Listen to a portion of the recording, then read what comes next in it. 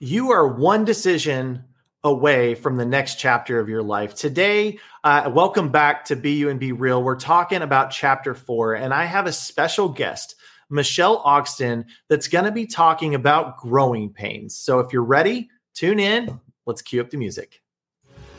Welcome to the Be You and Be Real podcast. I'm your host, Nathan Daniel, and I'm excited that you're here because I want to help people tell their story. Because if you don't tell your story, no one else will. So we're going to jump in and have real conversation with extraordinary people. Let's open the next chapter of the Be You and Be Real podcast.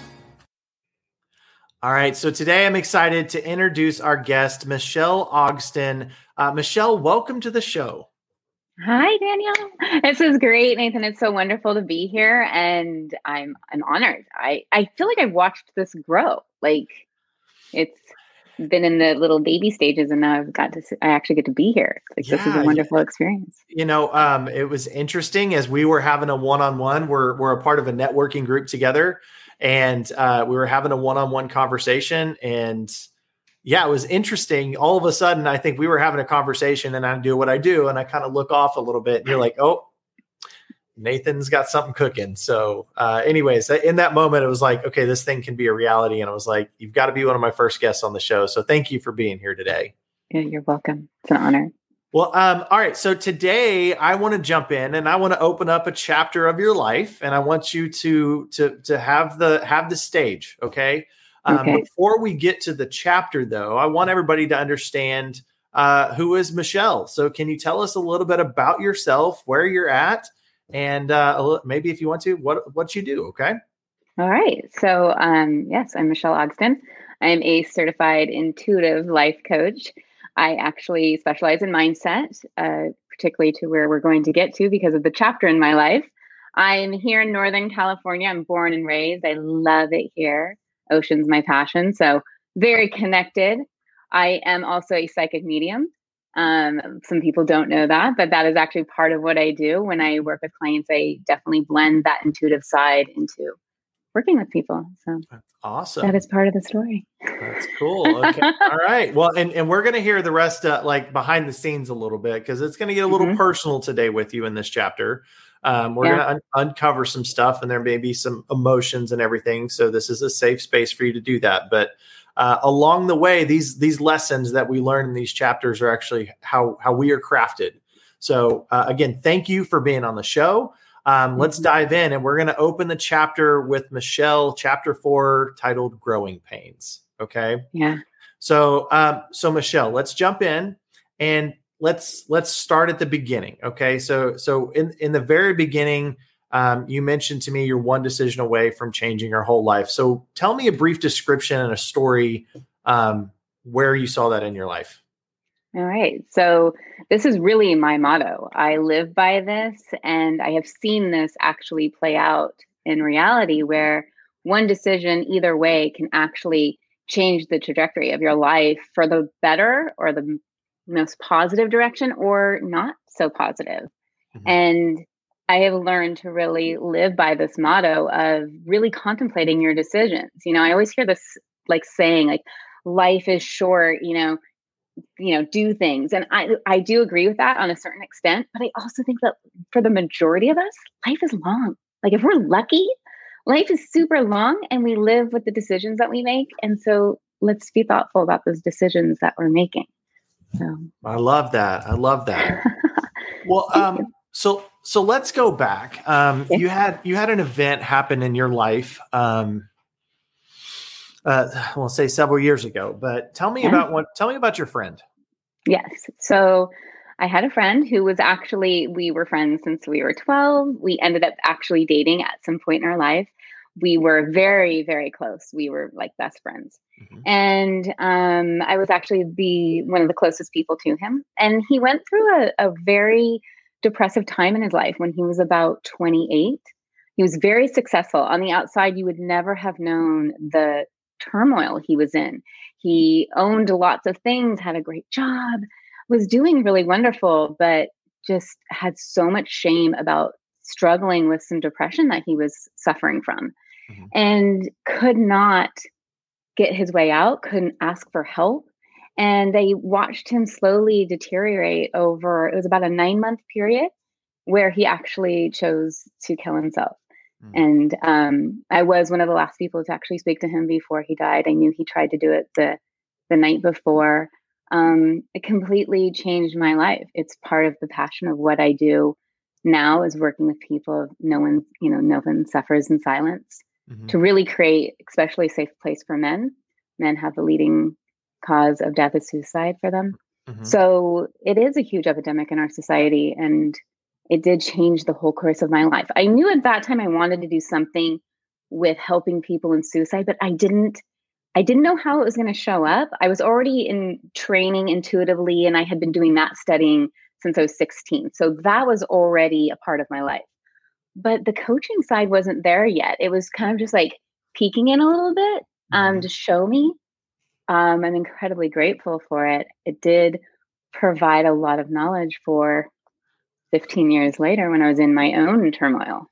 Yeah. So, okay. So he passed. Mm-hmm. And of course, I'm sure that was very traumatic. Like Yeah. as close friend to this individual, how did you feel? Like, what were your emotions at that time? Oh my gosh. It was a mix of emotions. I mean, at the end, if anyone's listening who has either suffered from depression or dealt with somebody losing someone to suicide, it's a very different death. I had actually lost somebody else to death, another man I was dating a few years prior to that. So I had experienced death on a very intimate level before that. But a death from suicide was completely something new. Because we were so close, I mean, we talked multiple times a day, noon and night. There was a void, like it was a very lonely feeling. There was honestly a sense of relief. He was so depressed and so down, and I couldn't save him. I mean, this is how I felt at the time, was that I couldn't save him. I blamed myself. I was angry with other people who I felt like didn't reach out to him. I had to go into some grief therapy and grief counseling afterwards, because I had a lot of emotions that just I couldn't work through on my own. That was probably my third therapy attempt, really, was like working through grief counseling and how to navigate that. It was incredibly challenging. And I was a mom at the time. So it was like trying to compartmentalize my own feelings and be very present as a mom. It was probably one of the most challenging things I've been through. Okay. And so, I mean, a lot of emotions, and I heard you said you blame yourself, and there was I mean, there's an element to that, but I want to fast forward a little bit, and then you kind of entered into your own phase, right? There was a moment 15 years later, right? You kind of, I don't want to say buried that, but that was kind of, let's just say it went down a little bit, like into the vault. Yes, I think. Oh, go ahead. I'm sorry. No, go ahead. 15 years later, tell us about 15 that. years later. I think what I had learned was that, death is not something we can rationalize. And we start to try to rationalize death, and we can't. We'll never really know the reasons why. Maybe later we do. I think I know now, but at the time I didn't. And I was as healed as I was going to be in that moment. So 15 years later, I'm in my own marriage. I am on kind of experiencing similar to what he was experiencing, which was on the outside. I looked like I should be very, very happy. I was married. I was, part of the PTA. I have 2 beautiful, healthy children. My parents are still alive. Like, I have a lot of things to be very grateful and happy for. And I was absolutely miserable. I had so much shame again and guilt over, why can't I just be happy? Like, this is what I wanted. I wanted my whole life to be a mom and to have a husband and raise my children. And I couldn't wrap my head around, like, why wasn't it working? Why was I not I was supposed to be happy. This is not part of the plan. Like, part of the plan was like, check this box, check that box, and now I'm going to be happy. And I was not. And I tried to do the things that I thought would make me happy. So I tried to work out. I was eating healthy. I was involved in the community, and it wasn't working. And I had started to talk to my husband at that time about, I'm not happy. Things aren't working. And I was really sort of dismissed at that time, which left me feeling really alone. And I didn't talk to a lot of people about it. Just kind of my close friends knew. And it wasn't until one day I had dropped my kids off at school. Luckily, I work from home, so I have that luxury. And we got a mass email and a mass call from the school letting us know that one of the women who was part of like our PTA and our big group that we all associated with, she actually dropped her kids off as well, but she chose to kill herself. And it absolutely changed my life. Like her death actually saved my life.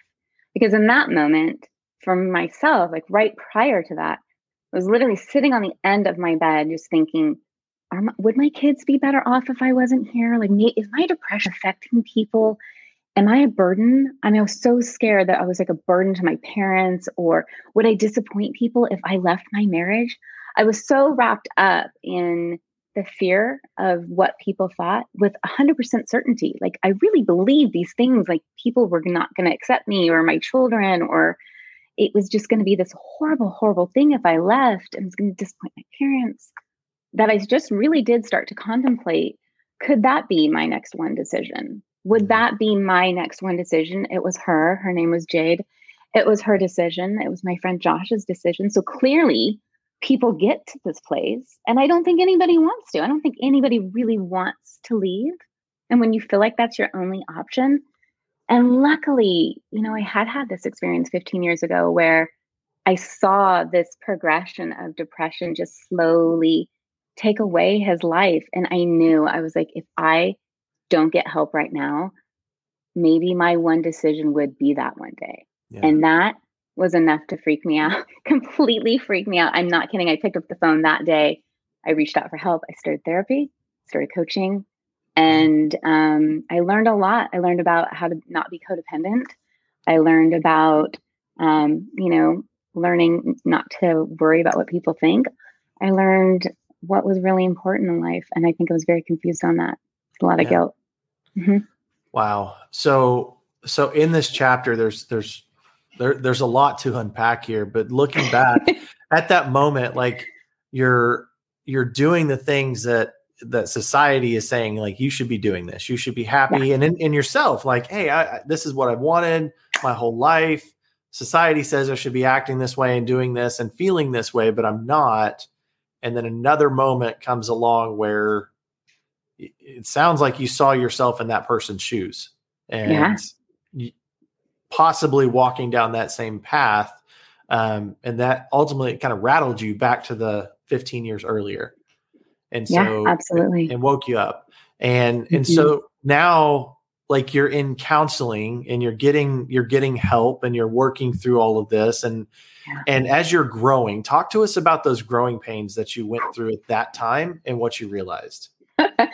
Those were some growing pains. It's true that before you get to the light, you have to be in the dark. And so I was very much in the dark and questioning my identity, and just in the sense that what I thought would make me happy. And I think this is something in society we do, is we put these markers. And I heard a really good saying the other day from Brene Brown, which was, the shame is in the prerequisites.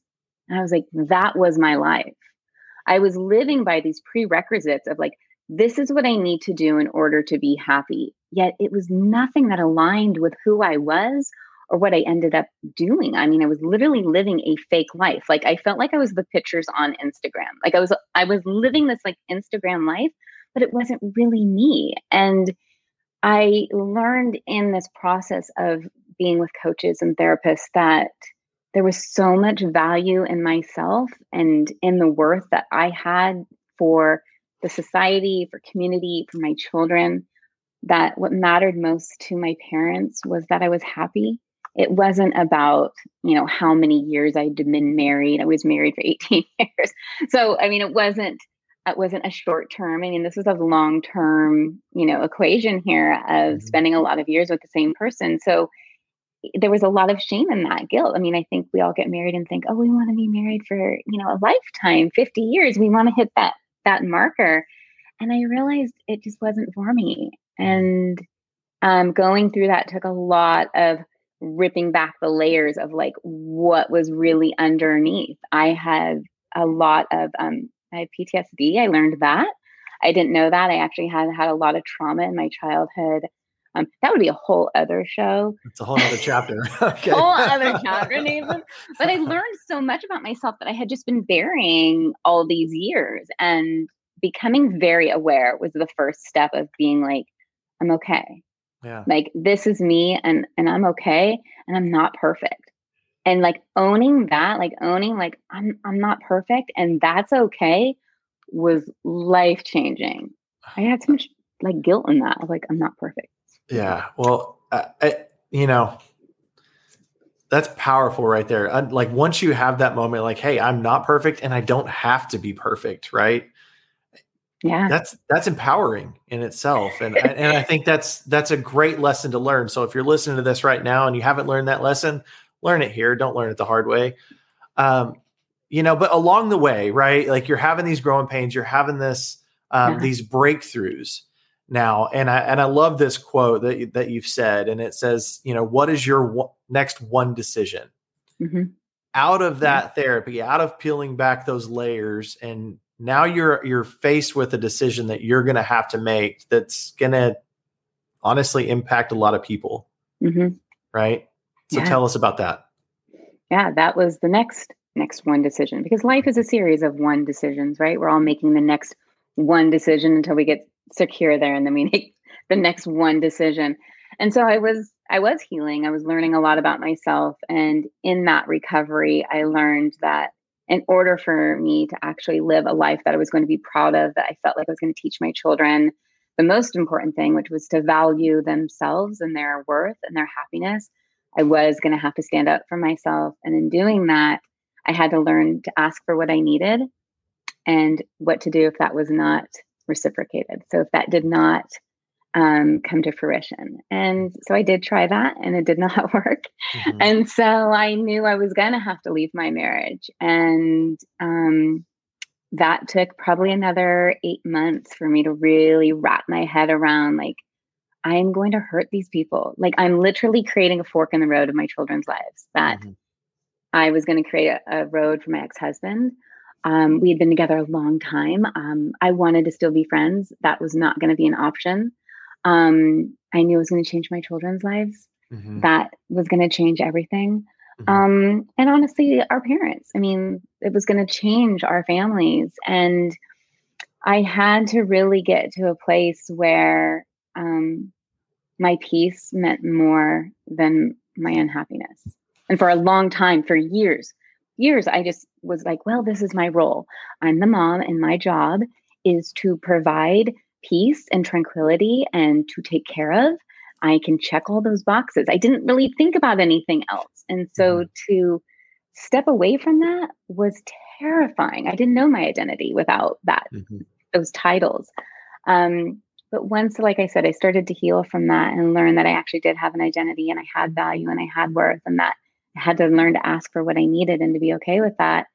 And learning how to step away when it wasn't was incredibly terrifying. And I kept waiting to be 100%. I think this is something very interesting. I kept waiting to be 100% sure. Like, I was going to be 100% sure. And if anybody's listening right now and you're in this situation, what I realized was that you are never going to feel 100% about blowing up your family. Mm-hmm. You just won't.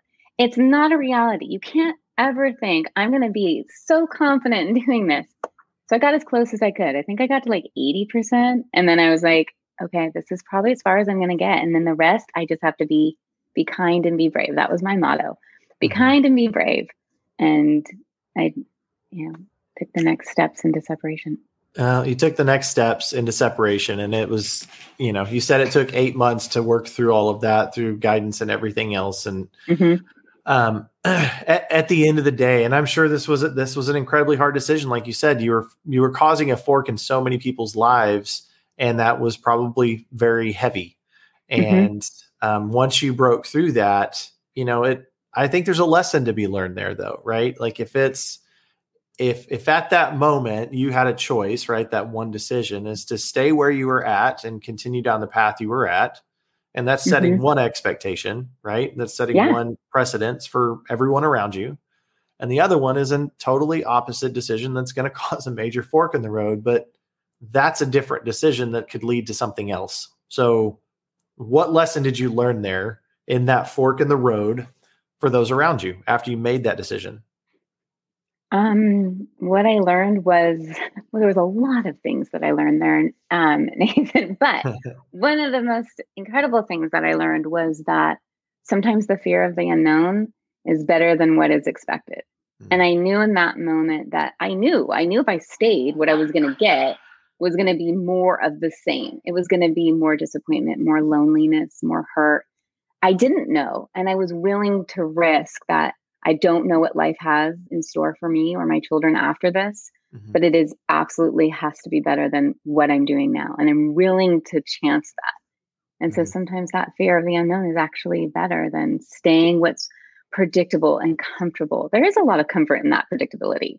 You find security in complacency, and it can provide a really great foundation for a lot of years. Yeah. And then until it doesn't sometimes. Security and complacency. Okay. So now, like, fast forward, you've had a lot of growing pains in this chapter. You made decisions that have impacted everybody else. Like, there's like tons of lessons along the way that I'm sure that you've learned and you've shared with us today. So wrapping everything up, like with growing pains, right? That's the chapter that you're sharing with us today. Yeah. Like, what's one more thing? Like, if there's one more thing with this whole chapter that you would share with us, what would it be? That if you believe it, you can have it. I really wasn't really sure of that. And I remember being in therapy, and this was after my divorce. And I was talking to my therapist, and she was like, I told her, I said, I think my barometer for choosing men is broken. I think it's completely broken. I mean, let's be very honest. This was not my first failed relationship. So I felt like I had this pattern of really picking the wrong men. Like, I was really good at it. And so I felt like I had this broken barometer. And she was like, you need to start manifesting everything that you want in somebody. I thought she was absolutely crazy. But she's like, no, I want you to go home and I want you to write down everything you want. I mean, it can be anything. She's like, you want him to be a good kisser? Write it down. She's like, you want him, like, whatever. You want him to eat oatmeal? Whatever it is, you just write it down. Okay. So I did. I was like, well, I have nothing to lose. Okay. Yeah. My way was not working. So I was like, okay, I'm going to do this. So I literally wrote down every single thing I could think of. And as I was dating, I would like, no, I don't like that. And I would cross it out and I would put something down. I literally manifested my husband. Do you remember that movie, Weird Science? Oh, yeah. Yeah. You really like build the person. Yeah. I'm like, oh my gosh, I actually did this. And so I do believe in the power of really putting your thoughts and your ideas to really what you want out of life, what you're wanting to create, what your ideal sort of partner is, or job, whatever it is that you're really wanting to come to fruition. Is that I learned that there's so much power and positivity and the thoughts towards actions that really actually can manifest just from our thoughts. That's why it's so important about like what we think we are, what we think is, because it does actually work. And, I was happy on my own. I was at peace. I was so much happier. Literally the day my husband moved out, I was so elated. I was like, oh my gosh. So it wasn't like I needed to be married again to then be happy. I just had found so much worth in me that then I started to attract people who were at that level of worth and that level of self-love. And I think sometimes that's what we forget, is that you will only attract what you are capable of thinking. So if you're low, if you're low over here, your vibration is low, that's what you'll attract. I had to learn how to really raise that to really take care of like everything else and just manifest that towards me. So that's a great lesson. So power and positivity and raising your level of awareness to what you desire to have. Yeah. So I think that's a great lesson. Well, Michele, thank you for coming on, and thank you for sharing this chapter of your life. If you're tuning in and wondering who we're having a conversation with today, we've been talking to Michele Ogston and chapter 4, talking about growing pains. So again, Michele, thank you so much for coming on the show and being a guest with us. Yes, thank you. Thank you so much, Nathan. It's been an honor. I hope somebody gets something out of it. Yeah. I'm sure they will.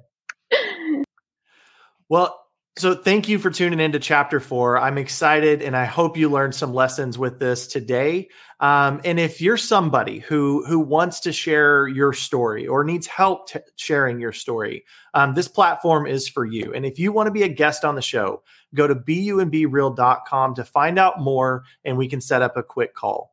My name is Nathan Daniel. Thank you for being with us today. And we'll see you on the next episode of Be You and Be Real as we open up the next chapter. Well, thank you for tuning in to this chapter of the Be You and Be Real podcast. If you like what you heard, be sure to subscribe and leave us a 5-star review. If you or someone you know is looking to share your story, go to beyoubreal.com to inquire how to become a guest on the show. Until next time, live your life on purpose. Be you and be real. We'll see you in the next chapter.